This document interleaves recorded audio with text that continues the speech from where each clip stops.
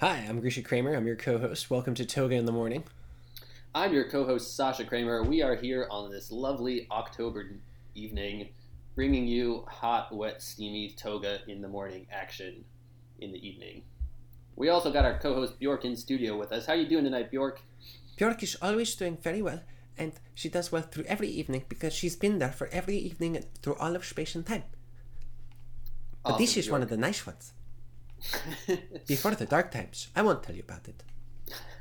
Yeah, let's keep some surprises. I don't like things spoiled, least of all my own future.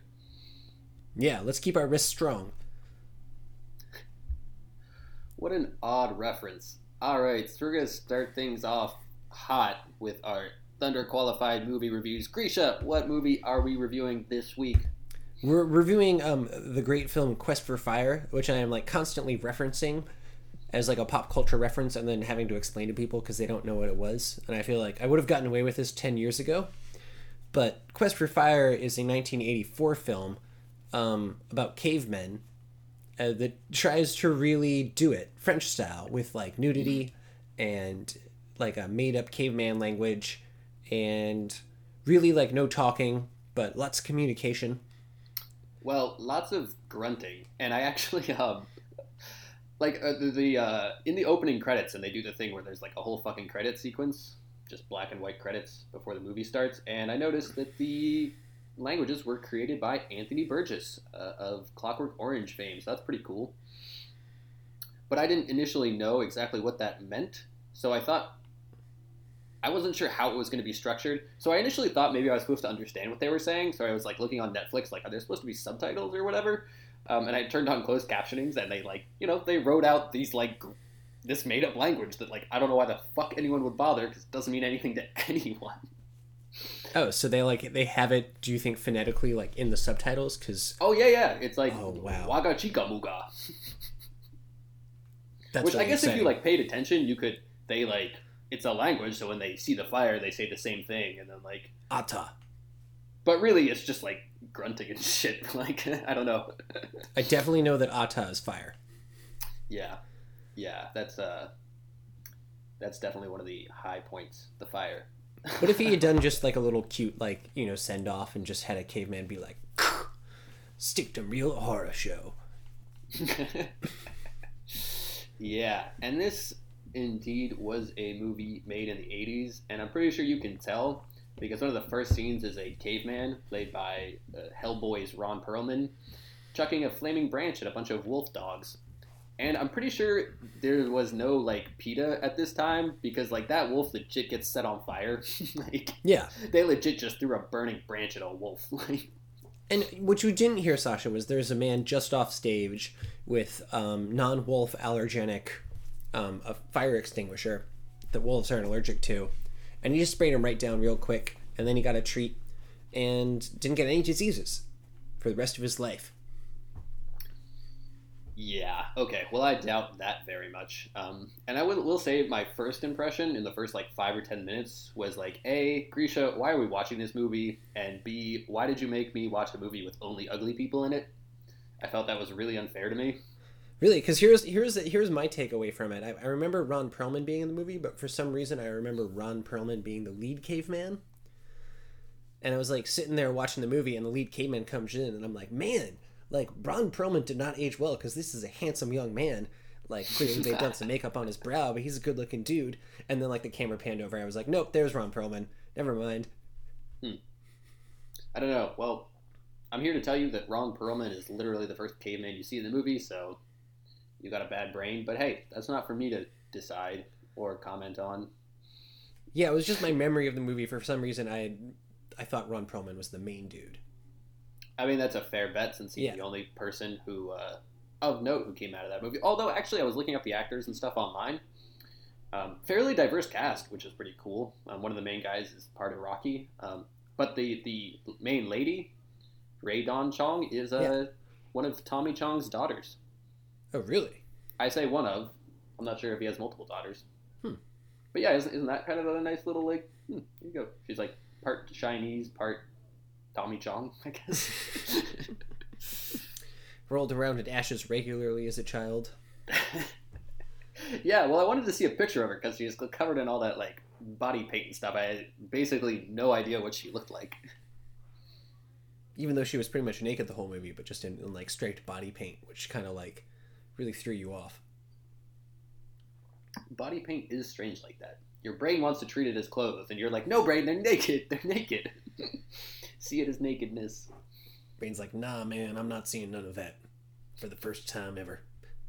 Yeah, and I also will say, I felt like the first, like during the introduction, or like the first maybe 5, 10, 15 minutes of it, when they get attacked by a bunch of even less evolved men, far more ape than man, it really just felt like the intro to 2001, except for a whole movie. And it is, that impression is definitely helped by the score, which I'm sure it just seems very 2001.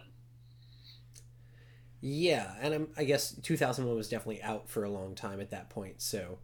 Yeah, that was 79? 77? Yeah. So this was definitely post that, and it does sort of fall into that trap, and they are like shouting at each other. But, you know, there's some stabbings.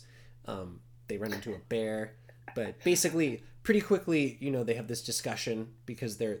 Basically what's going on is the people know how to keep a fire and like take a little ember and make that into fire, but they don't know how to do the whole like squizzle stick, rub your hands together, make a fire. It's true, and they even have one guy who I have called the cave scientist, whose job it is to keep the fire in this little bone satchel cage thing to keep the embers while they use that to make bigger fires. And during the initial attack by these other ape men, he retreats further and further into the cave to save their fire. And this guy is basically a shitbird. And I guess I will say, because they get attacked by these people or these ape men, and they flee and they lose their fire, but the cave scientist still has their, you know, uber fire in the little cave thing. Yeah. Anyways, and so they escape into a marsh, and this dude is like walking across the marsh with their only fire. And I am just having so much anxiety about it. Like, oh my god, you're so close to losing all of your fire. Maybe, like, hang out, find a different place to go that's not covered in water.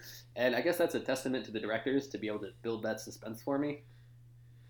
Yeah, and apparently early humans did a lot of time spending time in the water because animals are much slower in the water. And since we're slower than them, like, the odds are kind of better for us if they're sort of waist deep in water.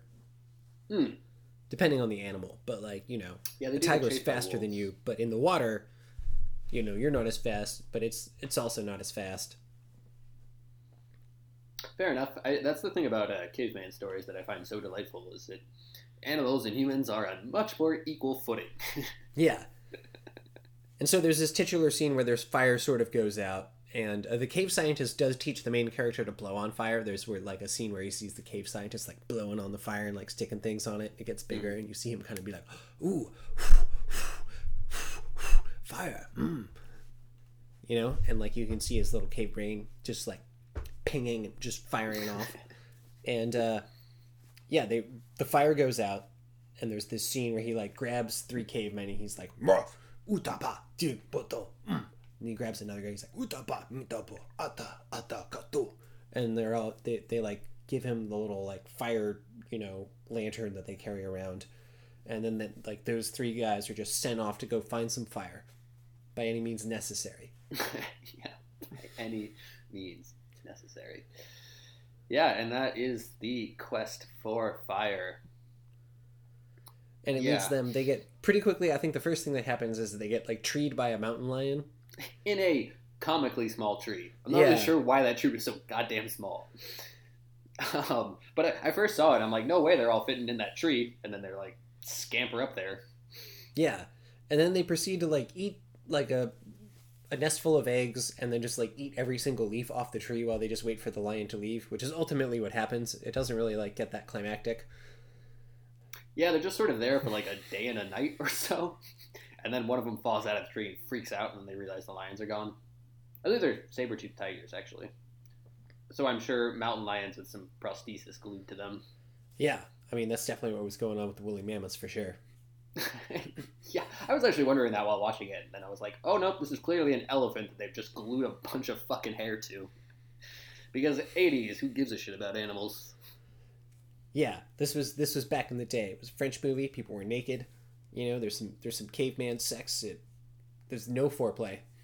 Oh yeah, that just initially confused me. Like in the opening scene, there's like three cave ladies Like that get getting some water out of the stream. and one of them just like this guy just walks up and starts fucking one of them, and the other two like don't bat an eye, and the one who's getting fucked also doesn't seem to bat an eye. She kind of keeps takes getting it in water. stride. Yeah, she's just like, all right. this is happening. Yep, cave times. Yeah. You know, so they escape the saber-toothed tigers, and then they're just like walking along, and they happen upon, I think, basically a campfire. They see a campfire in the distance, and they sort of stalk it for a couple nights. Like they find the embers, and they find a human skull in the fire, and one of them is eating meat, and then they see the skull, and he's like throws it away because like, this caveman, don't do that. You don't roll that way. Doesn't eat other people. Yeah, which that was a nice distinction. It's like we're uncivilized. You know, the lady bends over the river. We're going for it, but we're not just gonna, eat other people. You know? Yeah, not like these other cave people, red-haired bastards. Yeah, and then I think you're introduced to like a caveman tribe full of gingers, and then there are two like victims who are from a body painting sort of advanced tribe, one of whom just like has one arm, and then like the other one who's Tommy Chong's daughter. Yeah, and the thing they're like tied to a tree. I didn't really think about this at the time, but like, what the fuck are they tied to a tree with? Like, not rope. These people like can sharpen. Like, they don't even have like. It seems like they've barely invented hand axes. Well, I'm sure they have, but like, I don't know. Are they really like braiding straw into rope? I believe ropes and baskets actually came about pretty early because it's not that. Well, these motherfuckers ain't got no baskets, man. I don't know. I'm skeptical, but let's move past it. Yeah. Oh, and then I have well, I'm usually drunk when I A, watch these movies, B, do this podcast, C, most of the other times as well. And they get in a fight, and one of the ginger cave people, like, bites the head dude on his dick, like, right away. Oh, yeah, he goes right for that, which is apparently like a chimpanzee move, so it made sense in a way. Yeah, like chimpanzees will go straight for, like, biting your nuts off. That's one of the reasons they're so dangerous. Well, remind me never to fight a chimpanzee. Fuck that. Well, also they would apparently like it was a common thing in the Navy to like keep a chimpanzee around, and everyone like box each other, and they'd have the top guy fight the chimpanzee, and basically like the chimpanzee is just going to kick your ass. Like there's just no buts about it. They're just 3 times as strong as a man. Oh my god, dude! Have you ever seen a shaved chimpanzee? No, are they like? Oh my god, they're so fucking ripped, dude. It's insane. You see it, you're like, oh yeah, I want nothing to do with that. It's a bit frightening. I can see that. Can go Google it right now. Be frightened. Yeah, but the dude, he overcomes. He grabs a big old rock or something, and he smashes that dude right in the head. He's got a really good sort of club mall thing going on. And yeah, yeah. Well, the thing is, the other guy takes a swing at him and gets his, like, club stuck in a rock or something. Yeah. Like, real clumsy shit, and then gets his, shit destroyed. And I believe they steal some fire from them. They steal fire, and they manage to free both of the captives, one of whom just gives up and lays down. Yeah. Yeah, so they steal the fire, and then they go run away and make their own fire. Which, works, but then the next day, the other tribe comes back, and it's like, hey, you've got our fire, we can see you because, A, smoke and fire. Like, pretty fucking obvious. It is problematic. I feel like they don't quite have a showdown right away with the other tribe, but like I feel like the other tribe is definitely chasing them for a little bit. Not too long. And then they show up, and that's where they get rescued by the mammoths. Oh yeah, that was a beautiful scene. Powerful. Yeah, they're surrounded by these evil gingers, and then they realize the gingers are scared of these mammoths that pop up, and the lead cave person feeds the mammoth grass, and then like grabs the some mammoths are totally on their side. Yeah, and the mammoths are also in a field full of grass, ostensibly just eating grass, but they're just touched by the gesture of him like offering some to them, and I guess just his courage of walking up to them. They're just like, oh, he's a confident man. Like, we respect that. Yeah, mammoths are like ladies. They're impressed by confidence. Yeah, so he just rolls up there with some grass. He's like, I see you guys eating grass, but I brought some from over there. Maybe it's tastier. I don't know. You want to help me kick these gingers' butts? And they're like, sure. Yeah, and listeners, it works the reverse way. If you're ever chased by a pack of gingers in your life, go up to a lady and mime eating grass and then try and feed her some grass. They really like that. They appreciate the confidence. Yeah, and hopefully they can protect you from the gingers, because the mammoths proceed to be basically allied with them. Yeah, and then, that was a bit weird. A little bit Deus Ex Machina, but... Yeah, and then the mammoths just chase the gingers off, and the ginger cannibals are pretty much done for the rest of the film. Yeah, I don't think we see hide nor hair of them, which is good because they're real ugly. Even uglier than most people in this movie. Yeah. And then it moves on to them returning with... I will say, right quick before we do that, I got a lot of anxiety watching this movie because I was constantly in terror that their fire was going to go out. Yeah. And they've got the little bone cage with their fire source, and then they make these campfires and stuff. But then they just fall asleep, and it's like, look, I know the coals are probably going to be warm and shit, but I was constantly like, oh my god, you're going to wake up and your fire's going to be out, and it's going to be all for naught. But that never actually happened, so... Yeah, I mean, that's the anxiety. It's only since the Industrial Revolution, Sasha, that people actually slept for 8 hours a night. So, they'd wake up 4 hours in, spend an hour building the fire, and go back to sleep. I've heard that. I don't know whether to believe that or not, but...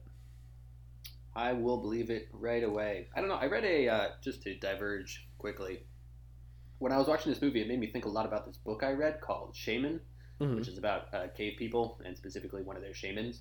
Ooh. Set whenever, which is not really interesting. It's not a very good book, except in that, hey, fun reading about caveman times. Yeah. But one of the things is that, there's a lot of laying around in a cave person's day, especially when they have some meat. They'll just, lay around and eat meat all day, and then, that's all they do. Eat a bunch of meat, sit around, digest it. Eat a bunch of meat, sit around and digest it. And so cavemen invented the 4th of July, is what you're telling me. That is exactly what I'm telling you. Yeah. America was actually invented 80,000 years ago. And they embedded that holiday in the stars, and Americans can still feel it today. That's 100% correct. Yeah, so you're really, really worried about their fire because it's going to go out. And as they're sort of carrying it back to their tribe, along with Tommy Chong's daughter, there's a scene where she just kind of is like, guys, we got to go this way. You got to go this way. And no one understands her. She seems to have a more complex language than anyone. But I'm sure what she's saying is guys, I can show you how to make fire just out of 2 sticks. You just need some know-how. Follow me this way. And then you can you could bring that if you want. It's cute and all. And then you can go back to your tribe and you guys will know. And they're all just they don't know what she's saying. So they're really dumb. Yeah, and her and the main character sort of develop a romantic relationship. Yeah, maybe let's clarify that quote-unquote romantic relationship in which one of the less... so there's 3 main cave people and then this lady who they rescue. And Ron Perlman tries to fuck her the first night. And she's like, And then the main cave person fucks her and she's like, okay. Yeah. And then they're in a romantic relationship. Yeah, and there's a scene where the other 2 cavemen are kind of watching and listening, and they're just it's raining, and they're under a cave. One character leans over and touches the other one's foot, and he's like, That's true. That totally happens. And then you watch him do missionary position, and the guy's like, oh, I don't understand this, but okay. Oh, yeah. Yeah, she totally teaches him about missionary position. You can see him be like, oh. One of the many advancements that tribe has made. Yeah.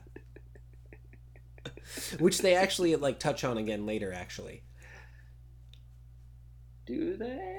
Oh yeah, they do. So and we're getting to that part. So she runs off, and then the 3 guys continue on their way, and there's this sort of special scene where main caveman is standing there with the fire thing, and he's just crossed a river, and he's looking at his friends, and they're like, rah, rah, come on, and he looks back because he's gotten all sweet on this lady. And her cave, and her covering herself with ash and stripes cave and stuff. Booty. Yeah. And then he crosses the river and he goes back to where they slept and just starts laying there and smelling the straw where she was sleeping. Yep. which was pretty I've romantic. pulled that move before. Yeah.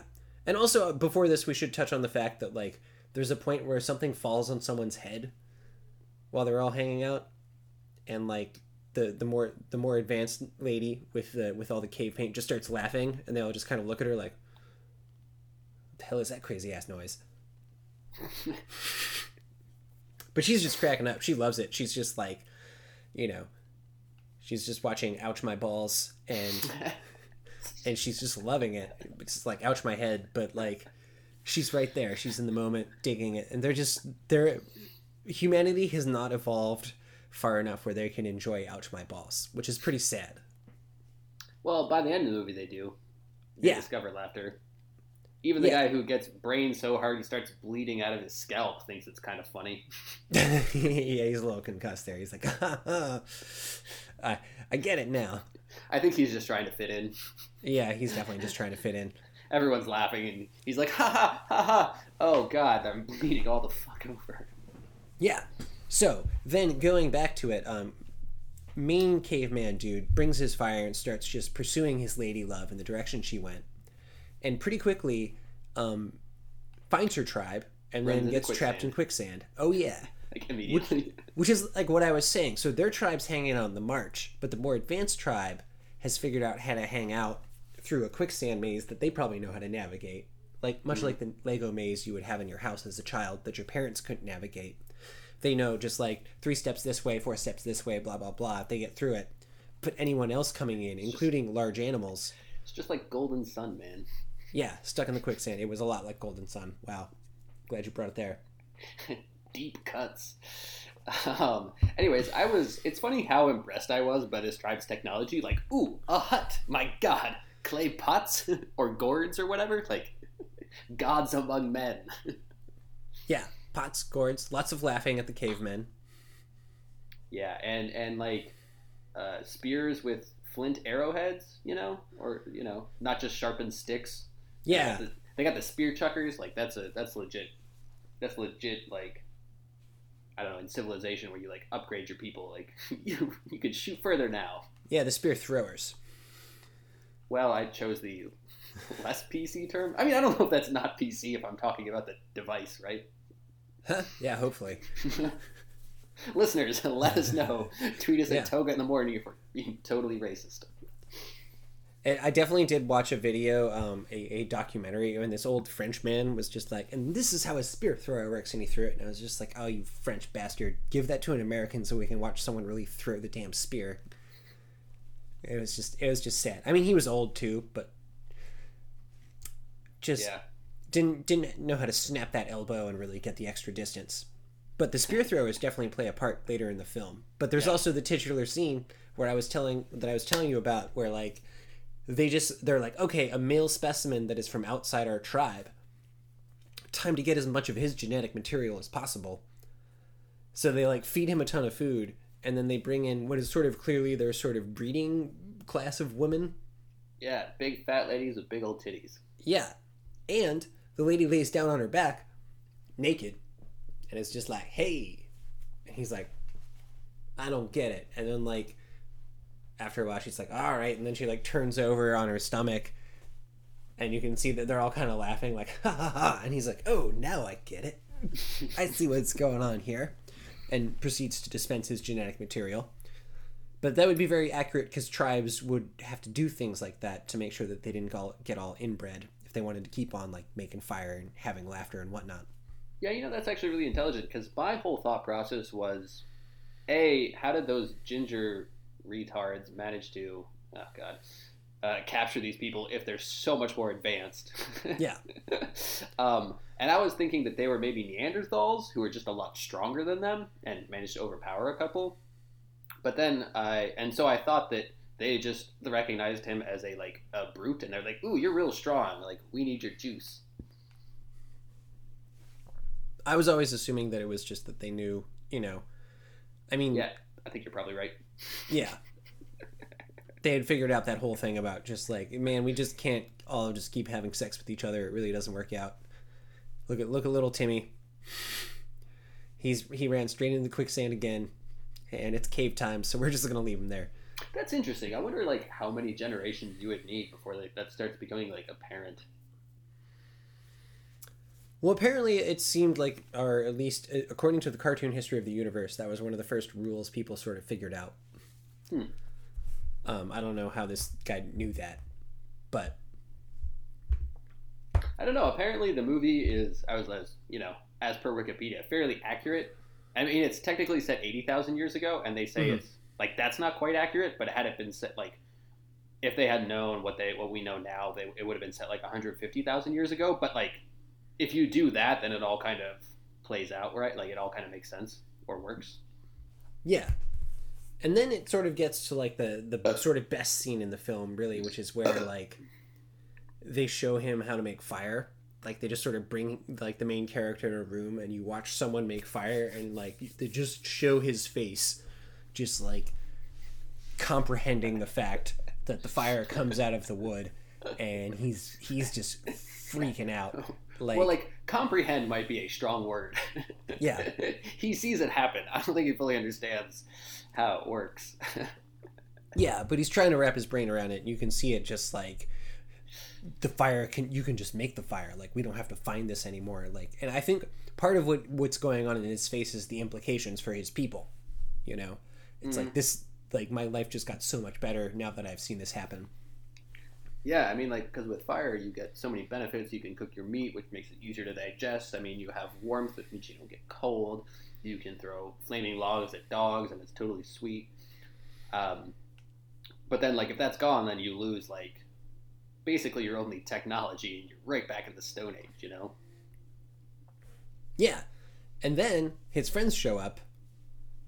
Also run straight into the quicksand. And it's funny because they do a long shot of him like falling into the quicksand and like slowly getting in there and kind of make a whole thing of it. And then like it shows his friends show up and like the next shot is them just neck deep like bar, bar, while like the children are like throwing rocks at them. Yeah, it's super funny. Yeah, and they're just like bar, bar, and then like they get dug out, and then like they get stuck in the middle of the tribe, which is all laughing at them, including their like friend who's now like painted up because like he's cool now, like he's forgotten about them and he's just laughing at them too. So they just kind of like wake up in the middle of the night, like collect the entire tribe's weapons, like knock one old dude out, and then just like wake him up, and he's like, I don't want to go, and they're like, fuck you, and they knock him out, and then bring him with them. Yeah, I feel like they knock a lot of people out. I'd be like, hey, what are you doing? They're just like, clonk, stealth kill. They do have a couple like pretty solid stealth and they do kills. steal a bunch of spears, which is like, pretty clever thinking. They clearly recognize that these are a lot better than what we have. Yeah. Take this shit. And the spear throwers as well. They steal those. Yep. And they sure do. Make their way across the plains, and basically the next thing that happens is like the lady love interest rejoins them. And to guide them across the quicksand too. Because the first thing they do is rock straight to that goddamn quicksand again. That's right, yeah, and she shows up, and she knows, like, she just knows the way through. She wants to go with them because she wasn't allowed to breed because she's not a fat lady. Oh, yeah, there was that scene where she, like, gets in line. You can see there's, like that scene where he's making love to the large sort of, breeding member of the tribe, which I imagine is a very revered member of the tribe, because all the women look like that sort of original statue that humans ever made. Oh, yeah. Wide hips and big boobs. Yeah, the first caveman's like wank statue. He was like, I have figured out how to carve something, and it is the most useful thing I could possibly make.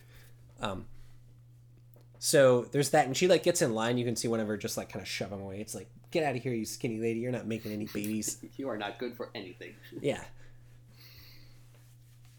And then so she runs off with them, and they get accosted by the cannibals. There's sort of a fight scene, but then No, it's not the cannibals. It's actually 3 people from their original tribe. Oh, really? Yeah. So actually, I didn't mention this, but when they first, right after they originally lose their fire and get sent on the quest, like the head guy takes the alpha male takes the bone cage to hold their fire, and then this other like guy who's trying to challenge him like takes the cage, and he's like, no, I'm gonna do it in caveman speak, and then the elder is like, no, fuck you, like he takes the cage and gives it back to the alpha, and like he's doing this shit. So it's like this guy and his cronies who come looking for them, and then they're trying to steal the fire so that he can be the alpha. That's a smooth move. I didn't catch on to that. I just thought they were like lame, like cannibals that we hadn't seen yet. No, they're from their original tribe. But that means they only have the sharpened stakes and not the actual spears with spear throwers. Yep, and there's kind of a scene where like, you know, the guys are throwing spears at them and they're just falling 10 feet away and they're like, get out their spear throwers, and they're like, haha, these go further. Pin cushion them. Yeah, and they just kind of proceed to use their newly advanced technology to really win that battle. Actually, that reminds me of one of my favorite parts of the movie, and it happens a couple times when when they meet other cave people or other tribes, and they're sort of doing their like intimidate dance, and one of the things they'll do is just mime stabbing, like, I'm gonna do this to you. Like, oh, look at me. Yeah, there's a lot of that, like, dah, and they're just like, yeah, doing, do you see this? Stabby, Stabby. This is what you're getting. Ha ha, ha ha, ha ha. Oh, what I would pay for a cut of Quest for Fire with that dubbed over it. What do you mean? That's what we're gonna do as soon as we're done here. Yeah. All right, sure. Let me practice my stabbing. Ha ha, ha ha. Stand back. Yeah, I think we should make a promise to all our Toga in the Morning listeners to redub all of the movies we review the way we think they should be done. That sounds like a great idea. Nothing could go wrong. Anyways, yeah, then they pincushion that motherfucker and keep their fire. Yeah, and then there's apparently you didn't check out the last 14 minutes of the movie. Oh no, I watched it earlier today. Yeah, so your fear of some douchebag just spilling the fire in the water becomes realized. Yeah. They bring the fire back, and the first thing this motherfucker does is walk straight into a lake with it. Like, what the fuck is wrong with you? Because everyone's just stoked. They're all like skipping around and grabbing it, and they're like, Ata! Ata! And they're just like jumping around, and he's like the most stoked, and he grabs it, and he's like, Ata! Ata! And then he like falls in the water, and it goes out, and he stands up, and he's like, Ata! Ata! And then he like looks over slowly, and then he's like, oh no. And you know that motherfucker would be dead in a second. Like, yeah, you can sort of see on his face he's like doing a sort of slow burn of just like, and I'm getting kicked out of my tribe right now. It just happened. I'm not welcome back. I'm not getting to see any of this Ata that I just got rid of. They should really have 2 bone cages. Yeah. In case one breaks down. Oh man. See, that's why we should be the cave people. Exactly. Our tribe would be doing so well. Oh my god, I'd be so dead. Forging little bits of metal. I don't know. I feel like I have a vague idea of how iron working, how you first get iron. So I feel like that's a pretty solid step up, Mm-hmm. I don't really know which rocks are the best to chip into axes. But once you do that, you can start cutting stuff. I guess you kind of have to make a furnace, but if you can find some clay, that should be fine. But then you just need to burn a fuck ton of trees, and eventually you'll have some iron. No, you have to make charcoal for that. Isn't that just burning trees, though? No, for charcoal you have to like burn it and bury it in this crazy ass way. All right, I would be a fucked caveman. Might be. Well, maybe if we had peat, you can burn that for iron. I think that might just be a fancy word for like really good coal. No, peat. Oh, is what? Is it like moss? Yeah, it's from like a marsh. It's what the Vikings used, and it actually gives you lower quality iron, but it'll do it. Okay, so basically, yeah, we wouldn't do too well in the cave world. Let me show you how to make iron, guys. Wait, it'll work. Trust me. Just a little bit longer. Are you sure you have to bury it for charcoal?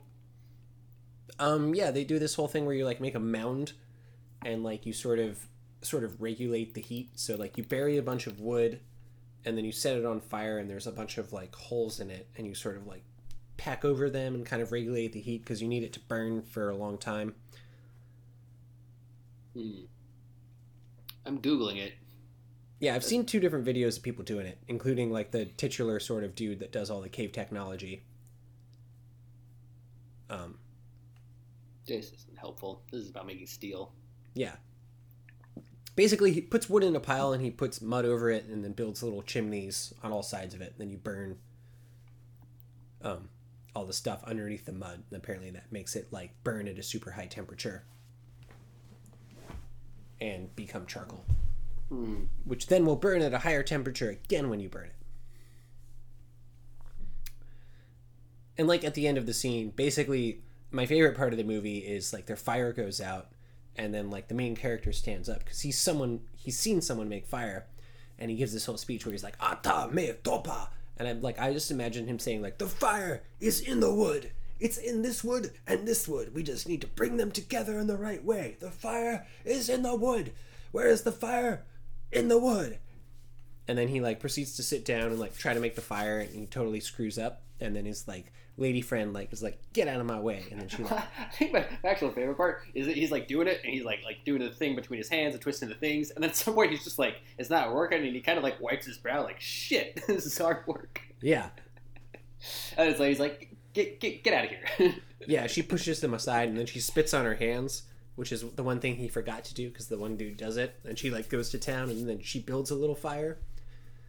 And then, well, you see some smoke, and then the next shot is a giant fire. yeah, Movie and magic, guys. yeah, they're clearly all just so stoked. And you can see one guy like kind of off to the side, like trying to make his own fire. He's like, nothing yet. I mean, I don't know. I feel like the way they portray that is like, have you ever tried to make? I guess I'm kind of curious. It would be really cool. Like, it would be a real notch on my man belt if you could just make fire from available materials. You know? Mm-hmm.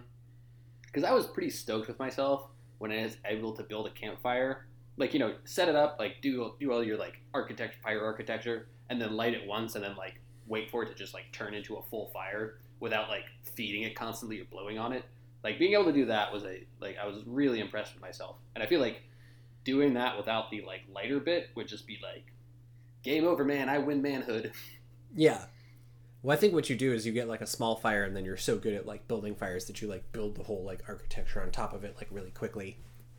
Yeah, well, I mean, you just like do the like spinny thing and then like light a bit of like little whatever, and then use that to light the bonfire. There's a lot of descriptions of making fire in that shaman book I read, and he will like what like the beginning of that book is his manhood ritual where he gets sent out naked, and then he has to like survive for like a couple days and come back. And one of the, like eventually he like makes his own fire, and then he like makes a little satchel for it and like keeps like embers and stuff so that he can always make fire. Nice. Does he have a hand axe? Yeah, one of the first like it rains the first night, so he can't really do much. But then like the next day, he makes clothes out of bark, and is like really impressed with himself. I was like, that's fucking stupid. But then I was like, you know what? That probably actually does do something. Keeps Probably a little better bit than of your heat in. Yeah. A little scratchy. Sorry, I just looked at my notes, and one of my last notes is, I guess the fire was inside them the whole time. That's the message of the movie, guys. That's the true message here. Fire's inside you the whole time, as long as you don't eat other people. My God, we've already been recording for 40 minutes. Yeah. See, we're getting really into Quest for Fire. Well, we don't so much review the movie as we do explain it to you. And that's Just what you go have through to do the with Quest for Fire, because no one's fucking seen it, even though everyone's seen it a good point. parodied. That is a good point. Like, you've seen this movie parodied before, but you just don't know it. Yeah. You know? Like Citizen Kane. Like, you could almost see all of Citizen Kane by just watching pop culture. I mean, that's like when I watched The Graduate, I was like, oh, this movie. I get it now. Yeah. Good times at They- Ridgemont High. They came up with the dude running into the wedding and being like, no, I object. But then they actually did the aftermath, which no other movie has touched. I can't remember how that turned out, but I think not well. They just like running away, and they like run onto a school bus, and they're like, drive, drive, drive. And then the camera just slowly pans out while like The Sound of Silence plays, and they both just are like, oh shit, what now? A lot of Simon and Garfunkel in that movie. Well, you know, Paul Simon was doing the soundtrack. That was the reason that Mrs. Robinson is called that, because that song's actually about Joe DiMaggio. If you listen to it, it's all about like youth and baseball. But apparently, like, Paul Simon was playing it on set because he was writing it, and the director was like, let's have that in the movie, make it Mrs. Robinson. And he was like, I don't want to. And he's like, well, we got you on contract right here, bitch, so do it. And if you listen to that song, at one point, he actually just says Joe DiMaggio instead of Mrs. Robinson. And if you listen to that song, at one point, he actually just says Joe DiMaggio instead of Mrs. Robinson. Yeah, maybe that's for the best though. Yeah, maybe it wouldn't have been as like timeless. You know what's really funny, Grisha? I went to a karaoke thing the other night, and it's themed. So if you like if you sing a thong from the theme, you get a free drink ticket. And the theme was Simon and or Garfunkel. So you could sing Paul Simon, Art Garfunkel, or Simon and Garfunkel. And there was one of the guys I was hanging out with was curly hair. He's like, "Have you ever been called Garfunkel?" And I was like, "Yep, by my brother all the time." And you're literally the only person who's ever called me Garfunkel. But you've done it a bunch. I mean, it just cuts deep real fast. It's perfect. I guess. Poor Art Garfunkel. No one knows his solo work. I mean, because they were really good together, and then he leaves, and Paul Simon just gets like better. Like, that's got to be sad. You think? I mean, I'm not really that familiar with Paul Simon's solo work. Oh, dude, it is the best. He has that whole album where he's like got that African choir that he like dug up, and he was like the first dude to do that. That has some good stuff. I don't know, but all that has reminded me is the song Africa by Toto, which has the legit best music video of all time. What's going on in that music video? It's been a while. I don't know. They're like randomly in a library, and then like there's just a bunch of random like super generic African imagery. Like they think Africa is just like this one homogenous thing. I don't know. It entertains me. Look it up. Yeah, it's pretty bad. Oh man. So I should mention that we're actually brought to you this week by our regular sponsor, Johnson's Gas Station Boner Pills. And, you know, you might ask, what fantasy world are they tackling this week? Lord of the Rings. So go ahead, head out there, get your Lord of the Rings edition, and get your heart on with Sauron. Have one boner to rule them all. You take 2 of them with 11 Cs, and then get ready to experience the Fellowship of the Schwing. Warning, when you put them, you know, use it, you will turn 9 other people's boners into ghost boners that will seek yours without mercy or rest. That's not really that helpful. Yeah. And by 9 other people, are those like the 9 nearest people to you? No, they're spread out across the land. It's based on their lineages. Oh, fascinating. And do ladies also get these ghost boners, or is it just men? No, it's just men, and then they get flown around by them. So basically, it's sort of guiding them, and they're sort of in skydiving position, it's just dragging them across in whatever they're doing, and they're coming for you. But you know, you've still got time, and if you take 2 more at 11 Cs, maybe you'll get away. And you can always tell when they're coming because it'll do this sort of Hitchcock dolly zoom. Whoosh. And if you don't know what that is, look it up. Look it up. Trivia. It's very cool. It's very cool. Did he actually invent that? That's what I've been told, is that he invented it. Because that's like it's like super easy to do, but like it's a super cool effect. Yeah. And although I will say in Vertigo, it's like not that well done, to be fair. But that was the first time, you know? It's true. He uses it a bunch, but it's like it's so quick that it's not quite as good an effect. Like it's a little bit better when it's slower. Oh, okay. But you know, someone else had to figure that out. Yep.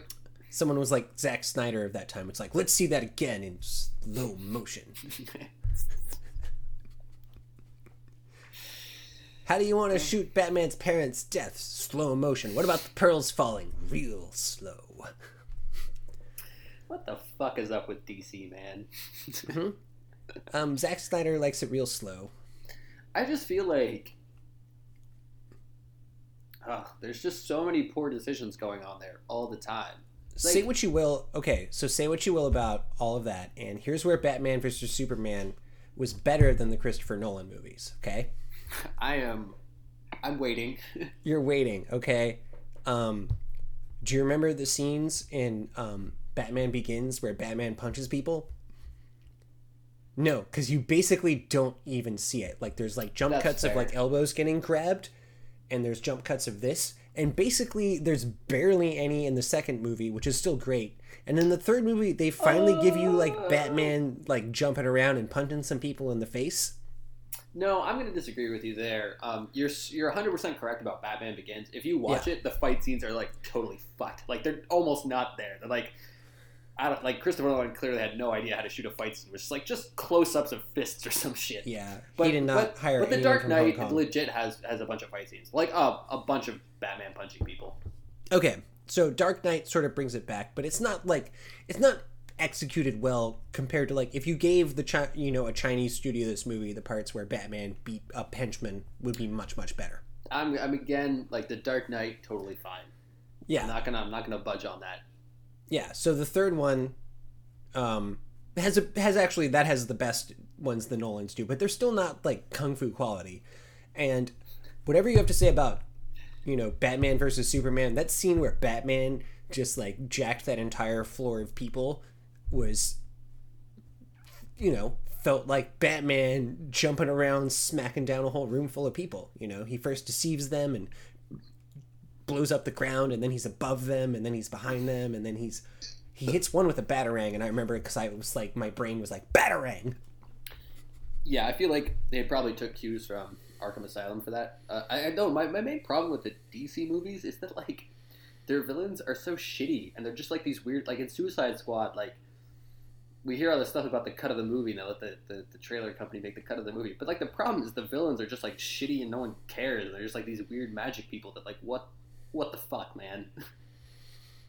Yeah. It didn't make as much sense in Suicide Squad because the villain didn't really need to be like magical for it to be a threat. Like it made sense for Superman, because if you got something that's going to be like challenging Superman and Batman and Wonder Woman, even though she's just showing up, it's got to be pretty difficult to deal with if it's troubling for Superman plus other people. But like one of the main people in Suicide Squad has a baseball bat, like. Yep, or like Captain Boomerang. or Slipknot, the man who can climb anything. Oh my god. I mean, to be fair to them, they did kill that character off almost instantly, but... Yeah. Legit the lamest character ever. And like, not even climb, just like rappel up. Yeah, but that's how they sell him. And it's like... what a stupid tagline. Maybe it was supposed to be a joke. Who can tell? I think that was why they blew him up right away. It was kind of, he was supposed to be the sort of red shirt in like that first Star Trek movie where they were just like, here's the red shirt reference. And the guy's like, I'm going in closer. And it's like, it looks a little close for you, bro. And he's like, I got this. And he smashes into it. What a chump. Yeah. What a chump. So now we can move on to our next segment. Who the fuck is Snoke? Oh yeah, fan theory time. Let's do this jank. So this is Star Wars The Force Awakens. You'll have known it from when you saw it, probably. Yeah, we hope. So, and of course, the first and most obvious theory is like, I just have this really weird memory of this dude, like at the New Year's party I was at last year, was like, oh man, I don't want to ruin it for you, but I read an article and Snoke is Plagueis. And I was like, do you not know how Star Wars theory articles work? Like, you're not ruining anything for me. Some nerd wrote this down, and like, just because it made some connections does not mean it's true. You've not ruined a thing for me. You say that, and I was initially going to laugh, but now I'm just concerned for that person. Yeah, because he probably believes everything else he reads on his like Facebook feed. Check out this one weird trick. Yeah, well, he's lucky they got rid of the Weekly World News. Otherwise, his world would be like shattered every day. He'd be like, dude, this fucking... First of all, the Batboy thing is disturbing enough. Why is there a Batboy musical? He would be like telling you that. He'd be like, man, I don't know if you've heard, like, I know Hamilton's like good and all, but I've heard there's a Batboy musical and this needs to stop. Also, I heard a mummy goose somebody. Experts said in the article that a mummy goosing someone is very rare, but... Yeah, I mean, there's sometimes you meet people and you're like, how did you make it this far in life? Like, how have you not just like, accidentally suffocated in a paper bag like a small child? And that's why I'm a proponent of taking those things on the side of the roads that wake you up when you fall asleep in your car, just taking them out. Because that guy wouldn't be around to bother me with his misunderstanding of what a theory is. Those things that wake you up, you're driving down the highway and Yeah, but I'd probably be dead if it weren't for them. yeah, maybe. That is some good engineering, though. I don't know if they have those in other countries. I'm going to assume not, because America's the best. No, that's a really great invention. Whoever invented that, like... that shit'll wake you up. Yeah. Oh, that's right. I should be driving and not falling asleep. Yeah, great idea. So, I mean, I guess we can go into the theory. Is he Plagueis? Darth Plagueis the Wise. Yeah. I mean, he doesn't look like a moon, you know? Oh, I'm just trying to think of... I saw something the other day, and it was... And by the other day, I mean like 6 months ago. There's something on the internet, and there was some like local news station that was like, have any cool news stories that we haven't heard about? Like, tweet us. And someone was like, have you ever heard the tragedy of Darth Plagueis the Wise? And they're like, no, continue. And he's like, I thought not. It's not a story that Jedi would tell. solid tweet trolling, whoever that was. That's a good way to do it. Yeah, so Darth Plagueis the Wise, famous for cheating death, except not really quite enough, because Palpatine killed him, but... Creating Anakin Skywalker, apparently. The theories are to be believed. Yeah. Which apparently, according to this guy, they are. Yeah. So could Plagueis be a moon? Like, I don't know. His face doesn't quite match up. Wait, like, a moon? Yeah, that was the species that Darth Plagueis was. Muun. Oh, this is all news to me. He's not just a dude? No, he's not just a dude. So, but like, I thought the Sith were racist, or is that just the Empire? No, the Empire is racist. So. Oh wait, well, I guess there's Darth Maul. So, good point. Yeah, I guess the Empire became racist later. That's kind of weird. That might be a retcon. Oops, we've only cast white people. No, because that's a whole part of like Admiral Thrawn's character is that he like had to struggle to rise up through the ranks because they're like, this alien guy keeps winning all the battles, but we don't like it. So like he had to struggle and become super competent to get where he was. Yeah, again, do you know what a retcon is, or how we've been over this? Okay, sure. That's the extended universe. Great. But, so, I mean, Snoke is clearly disfigured. Like, he was probably looked better at one point before some sort of, I'm imagining getting thrown into something volatile by Luke. It looks like fire and or acid. Yeah. Because he ain't got no hair. Yeah, so Luke definitely did some damage to him. I mean, you're assuming Luke, but that's fair. I think it's interesting to note that Leia and Han definitely know who he is. Really? Yeah, because when they're talking, like, I saw our son, and then it's like, no, he's good. Snoke did this to him. Okay, yeah, so... Well, I mean, he is the supreme sort of leader of the... Yeah, and I guess she's part of the resistance against him, so you'd think she would be aware of who he is, but throwing that out there. You know, if you're, like, going to be a secret, why would your hologram be that big? I don't know, that sounds like a Jaden Smith tweet. Okay, I'll take that as a compliment. So here's a theory I don't understand. He's one of the Inquisitors from Star Wars Rebels. That's fucking stupid.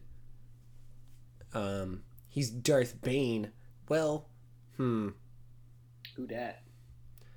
So Darth Bane is a sort of Star Wars, like, Republic era, pre-1,000-year-old Sith character. Like the Old Republic style?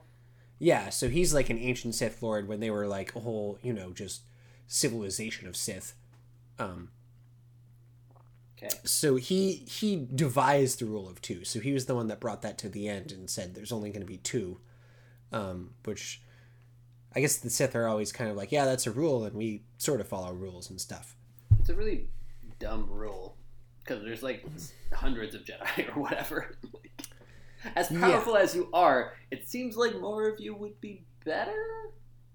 Especially since you seem dead set on killing each other. I know, and that's that's also problematic. It's like there can only be two, and they've got to be constantly scheming against one another. But I guess that makes them stronger. Yeah, fair enough, I suppose. And then I guess the other theory I've got in front of me is just that he's an entirely new character, and that probably makes the most sense. That he's some sort of... Yeah, I mean, I feel like if he was Darth Plagueis, I guess I wouldn't be mad, but it would also be like, why? What would be the point? Oh, wow. Here, now I've got one that's got some interesting stuff here. Snoke is Boba Fett. He falls into the Sarlacc. Interesting. And then... I guess becomes force sensitive from being tortured to death by the Sarlacc. Yeah, I don't quite like that. Oh man, this one's all dumb ones. Snoke is Darth Vader. Okay, he's all blown up, so we'll move on. It's not blown up. He got burned to death. Yeah. Or not burned to death, but cremated. Snoke is Palpatine's son. See, that's possible. That, actually, that I could see them working that into it without being totally super cheesy, because then he'd have, motive, Yeah. and you could explain his force sensitivity. And they could be like, look, we wanted to show you the scene where you made a baby, but we decided not to for obvious reasons. Yeah, we'll leave that to the slash fic enthusiasts to do Yeah. the Palpatine love scene. Good Christ. Oh. All right, now I need to see if that exists. Now witness the power of my armed and fully operational boner. All right. Legit, I haven't clicked on it yet. My shaved and fully shiny ball sack. I typed in Palpatine sex in Google, and the first result is Star Wars Palpatine sex scene on YouTube. You best believe I'm clicking on it. Oh, Lord. The following footage has never been seen by the general public. It is a scene that was originally intended for the theatrical release of Star Wars Episode 3. Cool. Because of its controversial content, it was cut from the film to avoid an R rating. Wow. Fearful of piracy, director George Lucas ordered that the omitted footage be destroyed. And this would be your introduction to the character, because he's not in the rest of the movie, so... Oh, Palpatine. Yeah.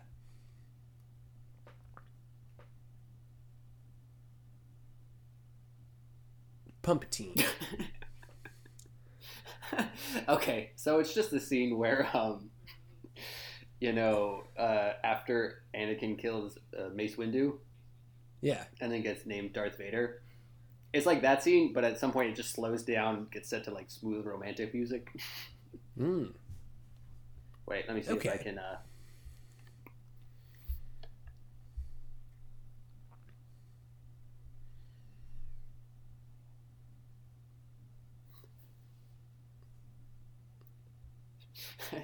So you get the idea. Yeah, I think I do. That's sounds like great viewing for the rest of us. We'll all make sure to check that out later. I'm just happy someone got there before us. Here's one that's interesting, but it doesn't make any sense. Snoke is really a Jedi in disguise.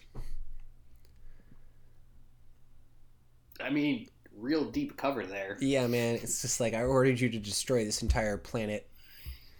I also turned the main, probably one of the better Jedis, I imagine, evil. You could just start out by not doing that, and it seems like you could do more good. And there aren't any other bad guys. So, like... Oh, Lord. Yeah. So I think that the idea that he's just a completely new character is far and away the best theory. It's the most compelling at this point by far. But we're not all the way through this, and these guys already tried. He's Boba Fett, so like, okay, he's a former Sith apprentice. Yeah, maybe. I mean, he certainly is old enough to be in the original trilogy, you would think.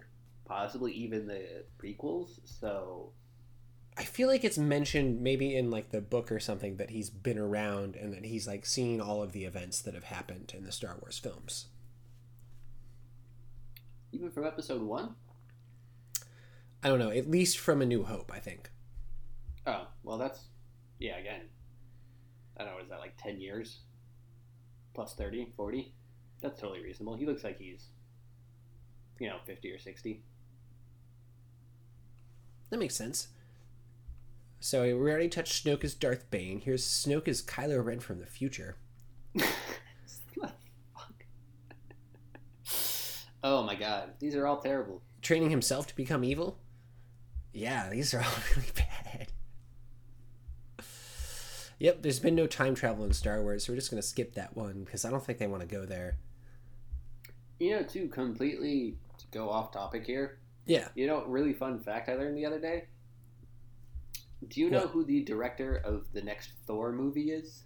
Huh? Taika Waititi. Yeah, right, from What We Do in the Shadows and all the other New Zealand stuff. Yeah, I was so stoked about when I found that out. I was really happy with him. Like he's gonna. I read an AMA with him on Reddit, and one of the people asked what are you gonna do to make sure that this fits with the other Marvel movies? And he was like, nothing. This movie's weird as shit. Nice. Yeah. Yeah, that dude needs to do whatever he wants. I am now excited to see that movie. I mean, you weren't before. Did you see the whole thing with like Thor and Daryl? I didn't watch that. It's super cute, and also it's done by Taika Waititi, so it's got that sort of like. Oh yeah, apparently that was his idea. We're like, oh dude, it's so good.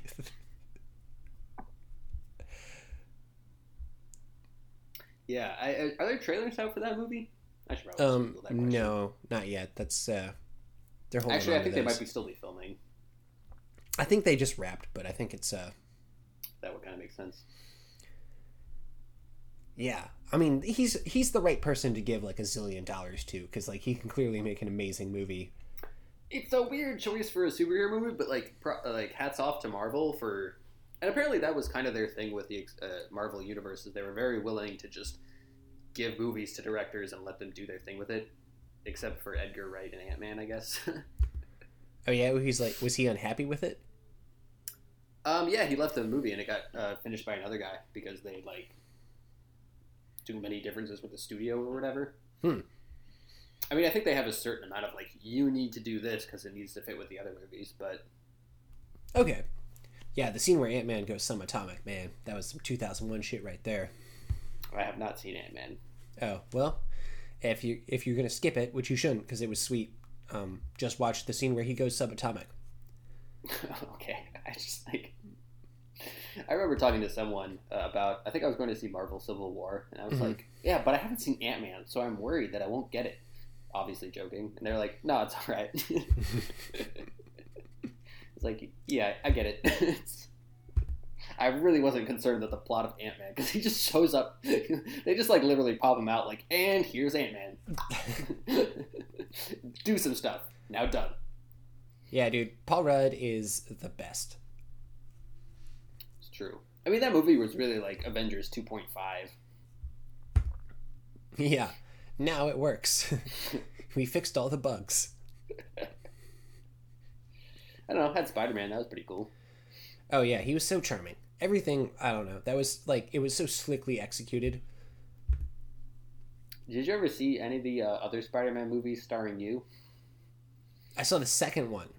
Amazing Spider-Man 2. Yeah, Spider-Man's which Revenge. parts of it were very charming. Yeah. Like Jamie Foxx's character was kind of not well handled. It wasn't his fault because clearly he's like one of the most talented humans in the world. But I just think it's funny that movie did so poorly. Sony's like, all right, fine, Marvel, you can have Spider-Man 2. God, go ahead, just take him. We obviously don't know what to do with him. Maybe that'll eventually happen with the X-Men as well. yeah, I don't know. Did you see the last X-Men movie? Sure didn't. Yeah, Jennifer Lawrence gives the inspiring, like, now it's our time to give the inspiring speech at the end, and does not cut the mustard at all. Yeah, God, I don't know what it is with movies where, like, this is a serious problem I have with movies today, where, like, everything needs to be a cataclysmic, world-ending event for them to assign any significance to it, and it's like, guys, if there are other ways to assign weight to events in movies, and that's why I love movies from like the '80s. Is because it's always like some like real minor shit. like I know I said we wouldn't talk about this, but I was watching Point Break the other day, and like there's some bank robbers, and they're like, I don't know exactly how much money they're making off with, but it's not much. It's like, I don't know, maybe like 50 grand a robbery or something. Sure, it's a bunch of money, but like, it's not going to end the world. But that is enough to like drive a movie, you know? And it totally works. It's not like they need to be exploding the entire like Federal Reserve or fucking whatever. But at some point, people forgot that or like got caught up in some weird non-existent movie arms race. And it drives me fucking bananas because it's so fucking unnecessary. And I don't know, Grisha. There's just a class of movies from the 80s, like this sort of action comedy genre that is just... like Quest for Fire. The stakes are low. Like, you just want some fire, bro. You know, the world's not ending. Have you seen Beverly Hills Cop? Yeah. Yeah, like that shit. Like, why can't we get movies like that anymore, Grisha? That was when, like, they were still so excited about the man on the hood of the car shot. They're like, it's an action movie. Time for him hanging on the hood of a moving car. There were simpler times, Grisha. Where that was just thrilling. Like, that was just like, oh my god, how is he not falling off? I don't think I would be able to hang onto the hood of a car in that situation. Especially if they, like, turned left and then right. Like, that'd probably be it for me. I don't know. I mean, if it's got a hood scoop, that's easy peasy, but I suppose most cars don't have hood scoops. Yeah, you just tuck your dick in the hood scoop. Anchored. Now it might, Grisha. It's tiny. What I have done is jump and slide across the hood of my car like I'm an action hero, like trying to go somewhere. Yeah, have you dented your car hood yet? No. The first time I came in a little high, like banged my hip a little, but it was fine. Like I still felt cool. But the second time I was just like slid right across it. Because like that's the kind of stuntman that like most Hollywood stars don't even need a stuntman for, you know? Yeah, and let me tell you, it felt as good as it looks. I don't remember what movie it's in, but there's some movie where it's like a buddy cop movie, and some guy does that, and it's like one guy's like, "Don't do that." And he's like, "Why? Because it's unprofessional." It's like, "No, because your gun holes will scratch the hood of the car." It's just like this giant scratch on it. Oh man, I'm pretty sure it was Eddie Murphy and Robert De Niro, and I'm pretty sure like Eddie Murphy had just like jumped across the hood of his car and like scratched his like. God, I definitely saw this buddy cop movie. What movie was that? I'm going to the internet, Grisha. It was not a great movie. I mean, that scene was funny. Showtime. 3 stars on IMDb. As cop movies go, it's not as good as either of the Bad Boys films. Yeah, I feel like this is a movie I watched in 8th grade when I had nothing to do on the weekends but go to movies. Hey, but it's got Mos Def as Lazy Boy, so... So, what are we waiting for? I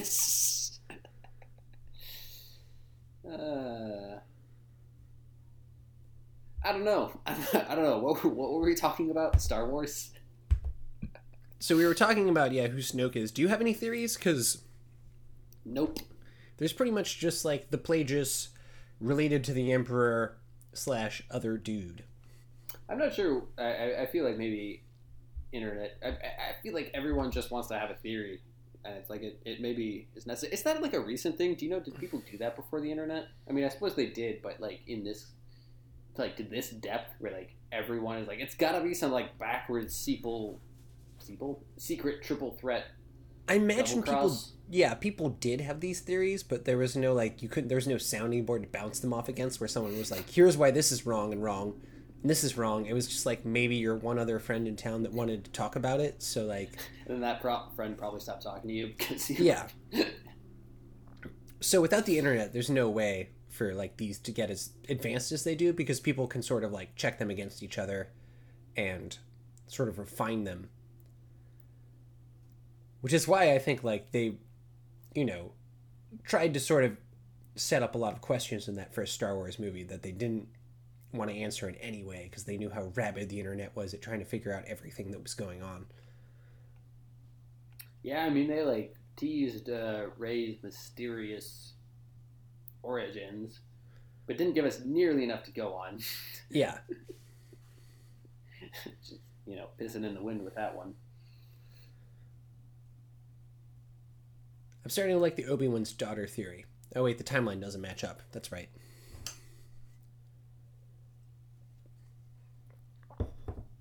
Yeah. Unless a Force ghost can impregnate someone.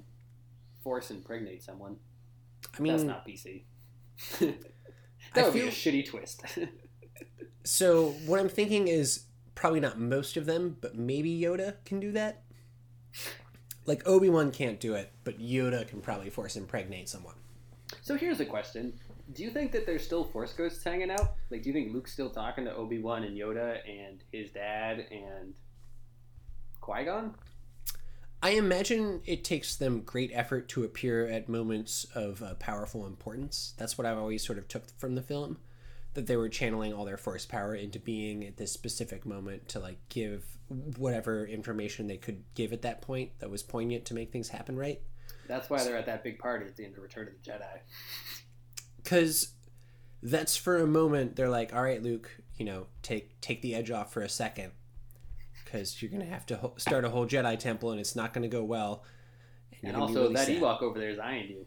Yeah, he's all like, yup, nup, each up, yup, nup, each up, yup, nup, each up, Tokeni. The original song, not in the second version of the film, which has an inferior Ewok song. Yeah, people bitch about the recuts of the Star Wars movies, and with good reason, because New Hope is fucking butchered. But, like, I don't know if we've talked about this on the podcast before, but, like, Empire Strikes Back actually has some legitimate good, like, they made some good changes, real subtle changes. Yeah. Like, there's windows in Cloud City. That seems important. Yeah, I mean, like, you wouldn't, because this is my standard, is that if you watch the movie and you don't notice it, as someone who's seen both versions a bunch of times, and, mostly the original version, actually. But if I watch the recut version, like, I don't notice. I'm just like, oh, yeah, that looks right. That's pretty cool.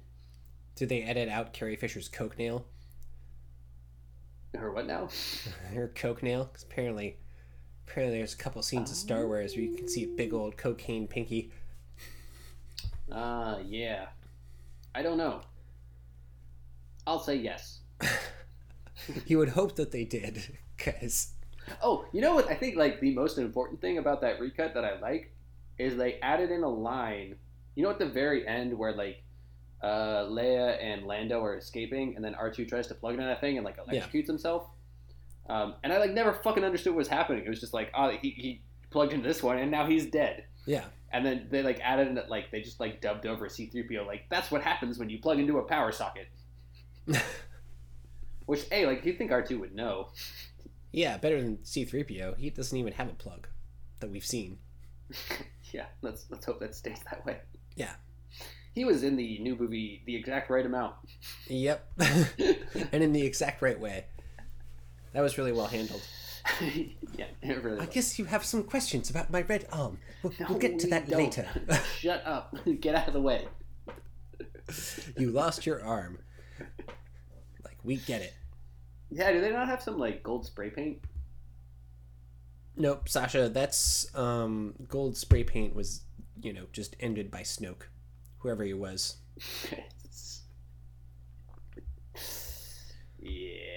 Yeah. Cool. Not a fan of glitter. Alright, is it time to talk Animorphs or what? Is it? No, I'm just kidding. But it will be soon. I am not prepared, and I really feel like to do this justice, we would have to prepare by watching the failed pilot of Animorphs again. Didn't they make a whole show out of it?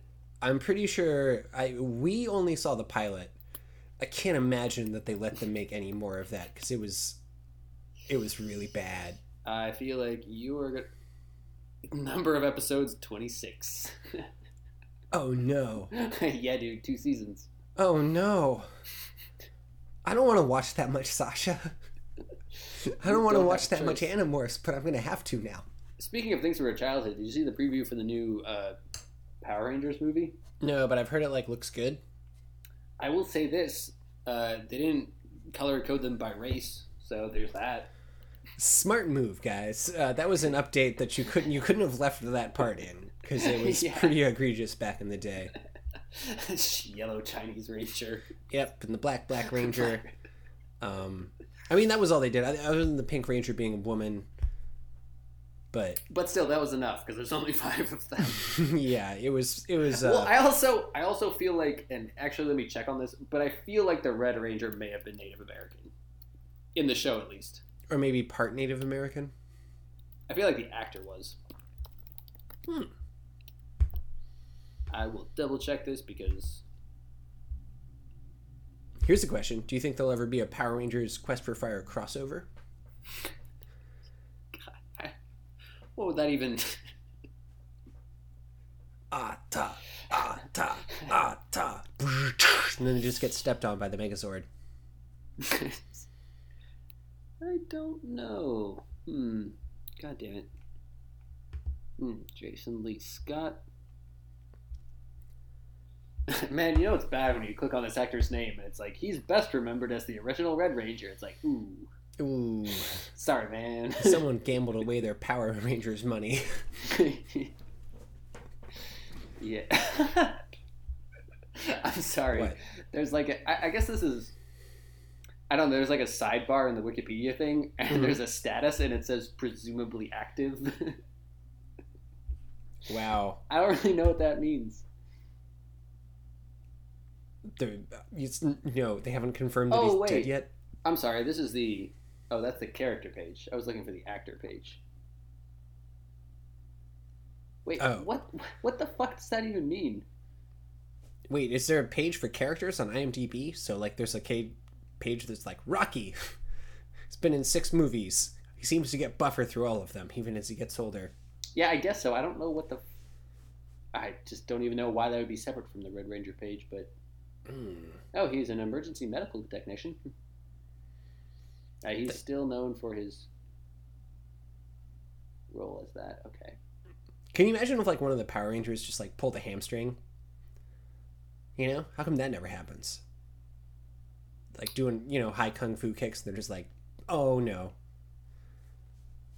I don't know, but the actor who played the Red Ranger is the author of the book Karate Warrior, A Beginner's Guide to Martial Arts. I bet it has some helpful tips. So I guess he's not Native American. I made that up, but that would have been nice. Yeah. My question was, why didn't they just start with assembling the Megazord? Like, don't get in your individual things and assemble the Megazord right away. Don't even kung fu fight anyone. Just go straight to the Megazord. Because that was always the solution. Yeah, but they totally fucking pulled that shit in Pacific Rim, don't you remember? Where they were just like, they were like fighting people, and at some point it's just like, oh wait, let me bust out this sword and just like chop this motherfucker in half. Like it ain't no thing. Yeah, exactly the same thing. Like, so don't even kung fu fight like all the putties. Just get right in the Megazord, stomp on the putties, hit, like, maybe smack the dude with the sword before, like, they throw that bomb that makes him grow. Maybe you catch the bomb that makes him grow and become like a Megazord, and then just like step over like the entire kilometer where the bad guy is. Risha, it's a little thing called dramatic tension. Yeah. Or bad planning. It's true. It's true.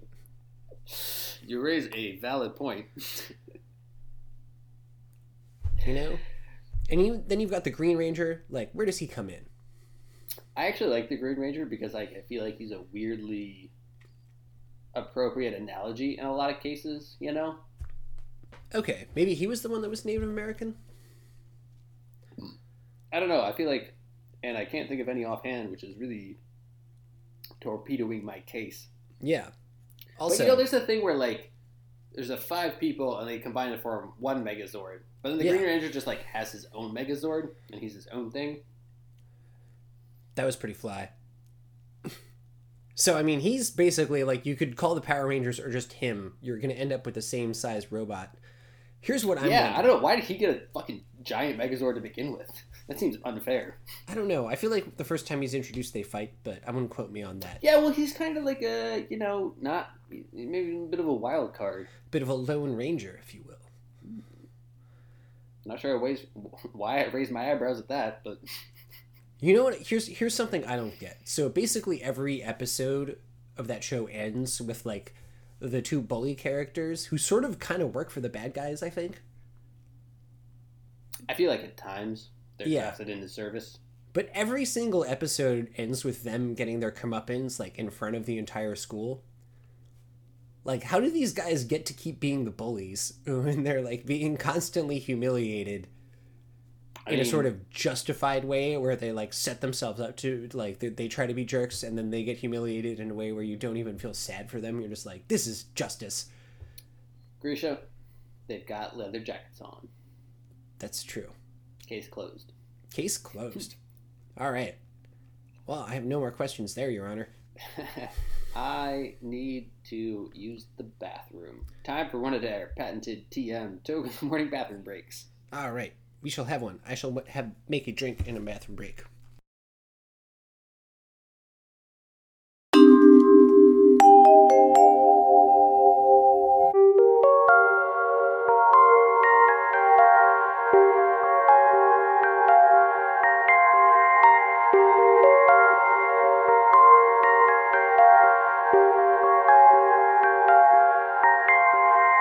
All right, we are back here with Toga in the Morning. I am your co-host, Sasha Kramer. And I'm your co-host, Grisha Kramer, and boy, do we have some news for you guys. We have a scoop. You remember last week, one of our sponsors was the hit TV show Street Pug DA, Attorney at Law. And yeah, they're apparently so impressed with the writing, the darkness, the sweet improvised comedy stylings of our podcast that they decided to give us exclusive scenes from the upcoming show Street Pug DA. All right, we'll take you now to Street Pug DA, Attorney at Law. Let the Honorable Court come to order. My name is the Honorable Judge Albert Allowit, but you can call me Al, so I go by Al Allowit for short. Woof. Thank you for being an attendant, Street Pug DA. Will the accused please stand? Yes, I'm standing. Okay, so, accuser, can you remind us what you're accused of? Yes, I will be happy to.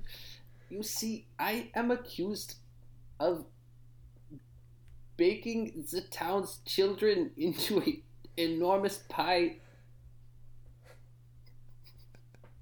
Okay, and you did not do this for the purposes of performance art, did you? You did those for sort of nefarious purposes, because if it was art, we would respect that in this town. Ah, yes, you see, I am indeed an artist, but I will not admit to it. That was a nice try, Judge. I will not fall for that so easily. Damn, Street Pug DA, this guy knows his legal jargon. Like, how are we gonna get him on the stand? Do you think we can get him to testify? Woof. Street Pug DA, that's a nasty joke you just told, and it's not relevant to court or what I just said. So let me ask the question again, Street Pug. Like, what are we gonna pin on this guy? Woof, woof, woof, woof, woof, woof, woof, woof, woof, woof. You're saying he left blood and semen all over the handles of the pie-making device that he used? Woof. Wow, that seems like a bad move for a criminal. I agree. That seems like a very poor choice that a criminal would make. Ice-T and Street Pug, even as a team, I do not think you could get me to crack under pressure. Oh man. Well, we look, Street Pug. We have his semen everywhere, and I don't know where Ice-T is suddenly from the South, but Let me correct you. My semen was not quite everywhere. There was one place it was purposely not. I mean, allegedly. oh man, Street Pug, nail him on that.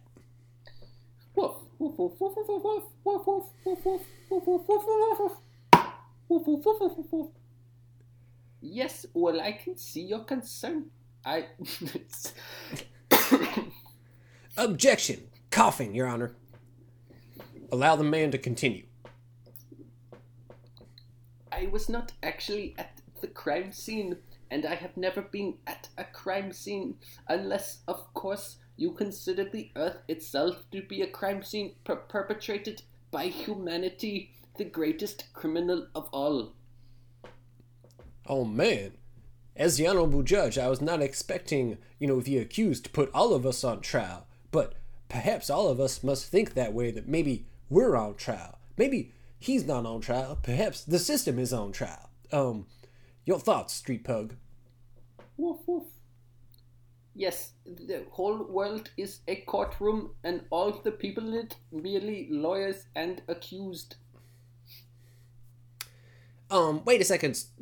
Honorable Judge, I'll allow it, Street Pug DA. I don't know if you've checked lately, but you're just getting the law wrong there. Let's reel that in. Woof. Sustained, Street Pug. Well spoken. You really made sense out of your partner's words right there, Street Pug DA, because he didn't make any sense. Woof woof woof woof woof woof woof woof woof woof. I've told my wife that every night for 20 years, and that's why we're still married. You see, but your marriage is a sham. You see, what you are truly wedded to is the false idea of justice, but there cannot be any justice in this world where a pug can be a district attorney. This makes barely any sense even as a concept. And yet here he is with a cute pink sweater, and still he does not obey by the rules of dress. Even my slapdash defense attorney provided to me, overworked and undersexed, has a suit on. Objection, Your Honor. Street Pug's DA's pink sweater is not cute. It is very fly. Oh, sustained.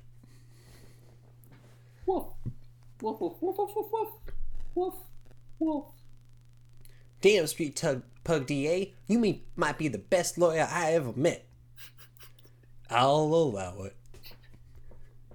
Yes, thank you for also stating your name again, Judge. I had clearly forgotten. No, I was actually saying that. I say it a lot too. I meant the Street Pug's DA. I take his case. Your semen was everywhere, all over the crime scene, and it seems like you've got no way out of this. So why did you return to the crime scene and cover the pies that we had already recovered in the evidence locker with semen? Because you were on camera there. Objection! What is a camera? And if I was on camera, was I not merely acting? And if indeed I was acting, do I not deserve an Academy Award? And if by deserving an Academy Award I have truly won, then can you say I was guilty? For would you accuse George Clooney of this crime? I think not. Well, I heard Street Pug DA told me in the backyard, we're going to nail this guy to the wall, and he might not get an Academy Award, but we're going to send him to the Academy Perv Ward, which is where you belong. Okay, just this one time I will admit that Street Pug DA has made a pretty good burn on me. I'll give you that one, Street Pug. Woof. Street Pug DA, please refer for burning him that hard in court. Yes, please. There are children present. Yes, Street Pug DA, we don't have enough ointment to cover up that burn, so keep those, in your cute little sweater pants. Woof woof woof woof woof woof woof woof woof woof woof woof woof woof woof arf bark woof woof bark arf. Damn, Street Pug, that's nasty. Yes, Street Pug, I'm not sure we needed an explanation of what you did to your multiple girlfriends last night. I feel that is outside the bounds of this courtroom, but since I am the accused, I feel like maybe I should just let you continue. Well, as the honorable judge here, this should be a mistrial at this point, but because I'm pitching a special teepee in my robes, I'm going to go ahead and say I'll allow it. Woof, woof. Man, yes, you see, that is a crucial part of my defense, because in truth, if you look at my resume, you will find that I have never once made a pie. In fact, I have only made films. And although some of these films were baked with flour and strawberries, I do believe that they still count as documentaries and insights into the human and pug condition. Damn, Street Pug, I feel like this guy's got us in a quandary here. He might have just been doing performance art when he made pies out of all those children and then jizzed all over the pie cranking handle. Woof. Well, I know we've all jizzed on a pie crank handle in our time, Street Pug DA, but what this man did is inexcusable. Woof. Woof. Woof. Woof. Woof. Woof. Woof. Woof. Woof. Woof. So what I hear is you're accusing me of being a pale imitation of Ice-T that turned into a Southern man? You're right. I break it down. I could have gotten away with it, but I'm guilty. Werner Herzog did nothing. I jizzed on the pies and I made all the pies into children. Yes, but in truth, I did film it and I did ask him to do it, but I believe since he has confessed that double indemnity applies and that I can no longer be charged for the same crime as him. That's true. Once it's performance art, as my name states, I'll allow it. Woof, woof, woof, woof, woof, woof, woof, woof. Oh, shit. I'm the real Ice-T. Damn, Street Pug DA. That case got wild. Yes, that is true. It got quite wild, and we even got that fake Ice-T from Georgia to be the patsy for my crime. I mean, his crime. Yeah. I hope we don't meet again, Street Pug DA. Or do I? Alright, so Werner, Street Pug DA, we doing the cocaine from the evidence locker or what? Oh yes, I love cocaine. I feel it is the only way that you can really experience the infinite. That is without baking children into pies. That is maybe the second way to experience the infinite. I mean, how else does anyone come up with business ideas? Street Pug, I think that is too much cocaine. Even that line is as long as your whole tiny body. Woof, woof, woof, motherfucker. Damn, Street Pug. Well, I know you don't take this the wrong way, but you a crazy son of a bitch. I stand corrected. You snorted that like a true champ, Street Pug. I have misjudged you. Arf, arf, arf, arf, arf, arf, arf, arf. Damn, that's a good idea for a business. So it appears this case is solved. Hey guys, do you maybe want to form a crime-fighting team? I feel like we could be good partners. Yeah, partners.